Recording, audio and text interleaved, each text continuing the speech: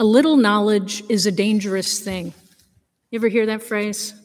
Little knowledge is a dangerous thing. It's a quote that is often attributed to Albert Einstein, and it refers to this idea that a small amount of knowledge, thinking they are more expert than they really are, which then can lead to terrible mistakes. Now, the irony in all this is that Albert Einstein didn't really say that, but his quote is all over the internet. The real source is an 18th century English poet named Alexander Pope, and it's from his essay on criticism where he wrote, "A little learning is a dangerous thing." And in that essay, Pope also wrote, "Fools rush in where angels fear to tread." And our dear internet says that comes from the Bible. No. And that phrase is also about the danger of limited knowledge, that a little knowledge can be a dangerous thing. So recently, I've been learning personally about massive gaps in my knowledge, gaps that I had no idea existed. A handful of us in this congregation are taking a course called Sacred Ground. We're taking it with other people from the diocese. It's a course developed by the Episcopal Church that looks at America's history on race and racism, and it weaves in threads of economic class and family story and political and regional identity. So we're just about 5 weeks into this 10-part series, and we're reading excerpts from books, we're reading articles, we're watching documentaries, and we're having regular small group conversations on each segment. And oh wow, it has been humbling. Each week we've looked at a different dimension of American history, and each week another huge gap in my knowledge has been cracked open. Week 2, we looked at the experience of Indigenous Americans. I mean, some of the shockers, the first one being that before the Mayflower, when Europeans were going up and down the New England coast, they decided it was way too populated for them to settle. Way too populated. Who knew? Or later, when the full-on assault in New England started against local tribes, Europeans started shipping some of the captives off to the Caribbean to become slaves. None of that was in my history books when I grew up in Connecticut. We didn't even learn the names of the tribes who had the land on which my little town, Danbury, was built. The next week, we took a look at slavery. And naive me, growing up in Connecticut, thinking that, those bad slave traders in the South with the plantations, and us good holy ones up in the North. Well, guess what? New England had some of the largest slave traders and slaves in an equal quantity to what was happening in the South, contributing, but in a different way sometimes, through economic support of the slave system and through having slaves. And even through the Civil War in New England, there was like this reverse underground railroad, a backwards one, where white New Englanders were capturing black people and sending them down south into slavery. And I dove into the internet to look at my own family's background. On my mother's side, grew up outside of Detroit, Michigan, in the Detroit area, and it really only took a couple of clicks to find a map of who owned the land way back when and which one of the landowners had slaves. I got nervous.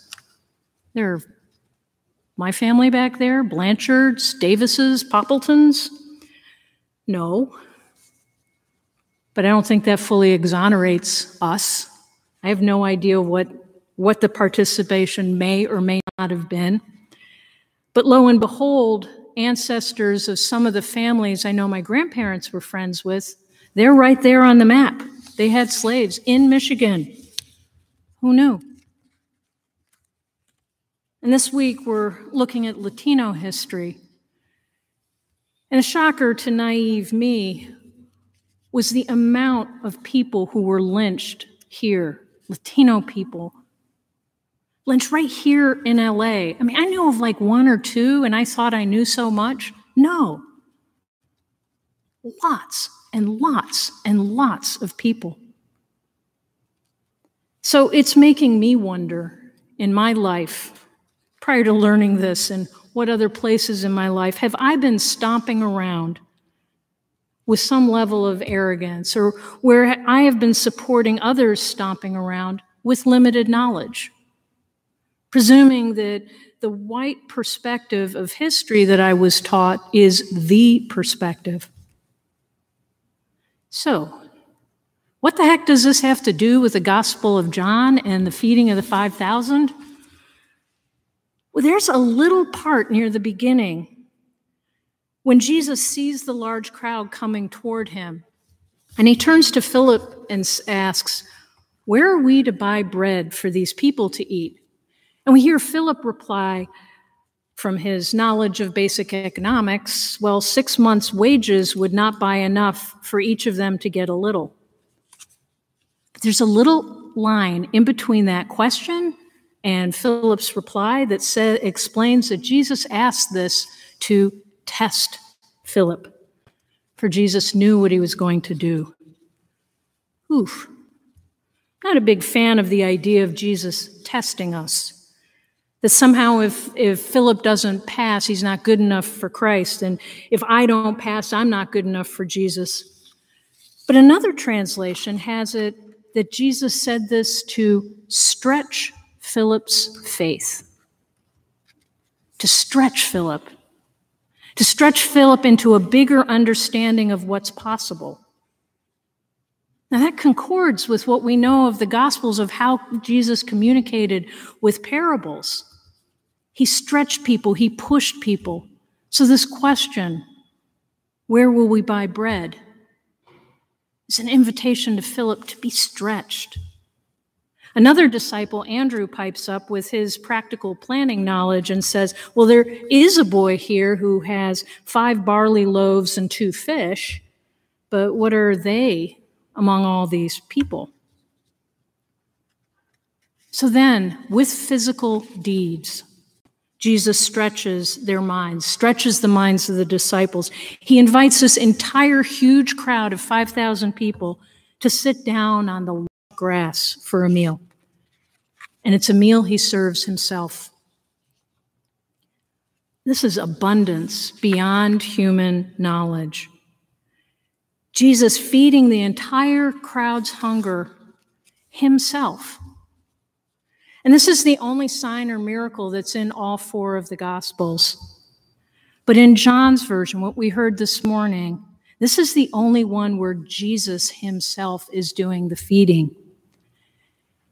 I think that invites us to look at this incredible intimacy of his presence. I, Jesus, can and will feed you. Mine is an unending source of nourishment, an unending source of love that will stretch your minds. That is beyond comprehension. I, Jesus, am in your midst, and I will feed absolutely everyone. The theologian Cheryl Bridges Johns writes that the end of human knowledge is the beginning of love's knowledge. The end of human knowledge is the beginning of love's knowledge, and that is enough to feed a multitude with much left over. Love's knowledge, the knowledge of love, the knowledge of Christ, blasts through limits and makes a way forward when human knowledge comes to an end. So our challenge is to look at the limits in ourselves and limits around us, limits that hamper the flourishing of every human being, for every single human being is created in God's image. In all our diversity, God's image. So for me right now, it's all about learning about the gaps in my knowledge on the history of race and the dynamics of race and ethnicity, the dynamics of them playing out in our economic system, justice system, medical system, and more. And for me, it's taking that knowledge and looking, praying on that knowledge of what can I do? What can my feet do? What can my actions be? I don't know yet. I'm more like Philip, like how can this be? How can I feed people? How can I do anything? There's so much need.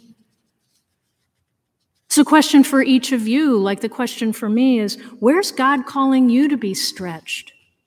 Be it stretching your imagination, stretching your knowledge, stretching your hearts, stretching your deeds.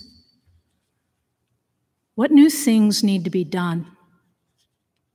And what might need to be left undone? What might need to be left behind? The call is for us to stretch beyond human knowledge to the powerful knowledge of God's love and the abundance it produces. And this is where our hope lies. It lies in the love that stretches us beyond our limits.